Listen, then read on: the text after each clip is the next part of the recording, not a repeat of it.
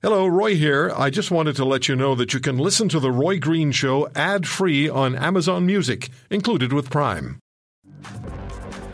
The Trudeau government is leaking national support in wake of the SNC-Lavalin Wilson-Raybould matter. Ipsos reporting, the Ipsos polling company, polling for Global News, now has Andrew Scheer leading Justin Trudeau. Now, this is the same thing that happened a year ago, almost to the day following the disastrous India trip. So what is the mood today, and are voters likely to remain engaged with this story and possibly for months? That's always of interest to me. Sean Simpson is vice president of Ipsos. He joins us on the Roy Green Show on the Chorus Radio Network. Hi, Sean. Hi, great to be here. Good to talk to you. So could you compare the impact of the India trip last year to the current situation in Ottawa and how Canadians are responding to the two? Yeah, well, certainly in its infancy, the impact has been similar, both in terms of the impact on the popular vote. After the India trip, the Liberals and Trudeau dropped down to the low 30s. That's what's happened here, and his approval rating dropped as well into the mid 40s. Now it's even lower here, having dropped 9 points even just since the end of last year. So we're having very significant reactions by the Canadian population. Whether or not it's a knee-jerk reaction or sustained, of course, is still yet to be seen. I suppose a lot of that will have to do with how much intensity there is to this Jody Wilson-Raybould, Justin Trudeau, SNC-Lavalin story, how much intensity there is and whether there's a public or an independent inquiry. Yeah, of course. Now, we know that about half of Canadians, to this point anyway, are paying attention to the issue and following the issue, and that's actually fairly high. I mean, it represents, over 10 million adult Canadians. So it's something that they're interested in, and I think what is of interest to people is that it's off-brand for the Liberals, right? For a party and for a prime minister who's been touting a different way of doing things and maybe superior ethical practices. This is something that flies in the face of that, and that creates a good story when it's something that is so off brand and off message with what the Liberals have been trying to do for the last better part of 3 years. Your polling shows that the Conservative Party has a 6-point lead, I believe, over the Liberals in Ontario, and that is significant. Oh, yes. Yeah, because you don't get that kind of lead in Ontario without performing very well in the 905. And the Tories will be licking their chops because that's where they need to make the most significant gains, is in that a very critical band of very populous cities and ridings bordering the city of Toronto. Whoever takes that will likely take the election. Sean, is there any province in the country, and I guess the first thought I would have is Quebec, but is there any province of the country where Justin Trudeau and the Liberals are not suffering significant damage because of what's going on now? Yeah, you're right. In Quebec, the Liberals still lead by a healthy margin. That's 38% of the popular vote for the Liberals, ahead of both the Bloc at 26 and the Conservatives at 25. Remarkably, the NDP support is absolutely anemic at just 8% of the popular vote, and they hold 15 ridings in Quebec. So there's no doubt that this is not hurting the Liberals so far. In Quebec, the Prime Minister is obviously trying to defend a titan of the Quebec corporate world in SNC-Lavalin.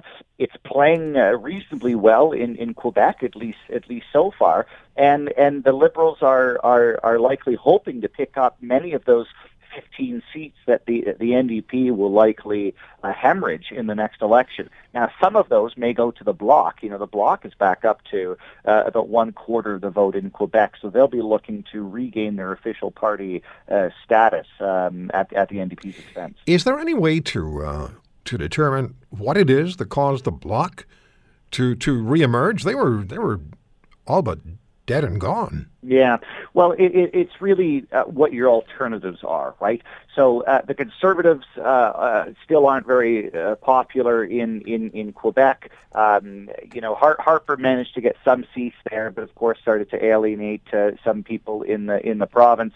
And if the NDP aren't very popular, and some people just can't find themselves to vote for the Liberals, where else are you going to go? You're going to go to the Bloc. So it's not necessarily a vote for their separatist agenda, yet it's a vote for a party that's not the Liberals, the NDP, or the Conservatives. Okay, let's look at the Rock again, the rest of Canada. Are the Liberals on a steady decline everywhere else in the country because of what's going on now? Well, it's hard to say, really. I mean, Atlantic Canada still have a solid lead, but they always do. Something really, really catastrophic would have to happen to have the Liberals not ahead in Atlantic Canada. In Saskatchewan, Manitoba, and Alberta, they're typically weak there anyways. So it's not a serious decline there for them. And in British Columbia, they're still roughly on par, statistically tied with the Tories. So from a national perspective, I would say that the worst impact for the Liberals has been in Ontario, where they had a 6-point lead. Now it's a 6-point deficit. Some of those key areas are the 905 and southwestern Ontario, places like Kitchener and London, for example, Guelph. We're probably going to see more conservative strength there. So far, the losses have been mitigated, I think, or at least contained mostly to Ontario. But I think we're still early in this story. There's lots more to learn. Mm-hmm. Now, Tuesday, we've heard it's possible or likely that Jody Wilson-Raybould, the former Attorney General, around much of this scandal or crisis is swirling, may speak before the Parliamentary Justice Committee. So depending on what she says, and depending on what Canadians hear, and given how much interest there is among Canadians in the story, as you pointed out, that could really move the needle, huh? Oh, I think so. And in this story is a bit of, well, this person said this and the other person said that, and they're on the opposite sides. Who do you believe?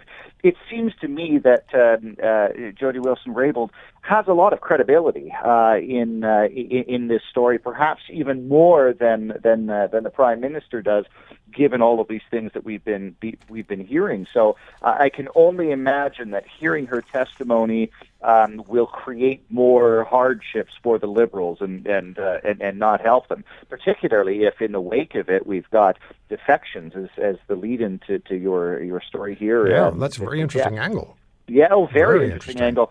Because if MPs start abandoning the Prime Minister, why would an average Canadian stick with him? Well, exactly. And I noted when he spoke in British Columbia 10 days or so ago, the BC Liberal caucus weren't surrounding him. There were only a few MPs there, and he made a joke about the rest of them being out doing the party's business. And I took note of the fact that normally in a situation like that, I would have expected the entire BC caucus to be standing beside him, but they weren't. One final question, Sean.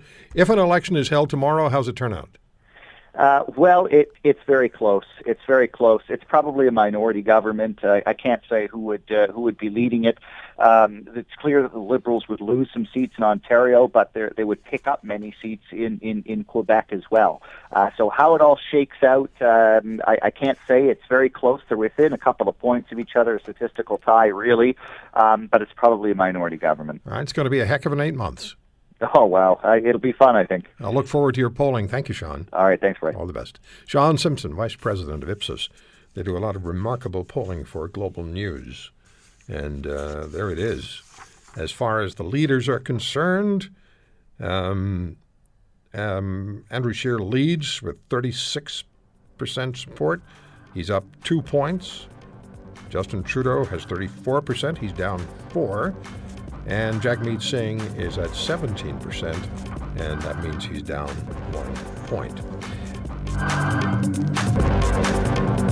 If you want to hear more, subscribe to The Roy Green Show on Apple Podcasts, Google Podcasts, Spotify, Stitcher, or wherever you find your favorites. And if you like what you hear, leave us a review and tell a friend. I'm Roy Green. Have a great weekend.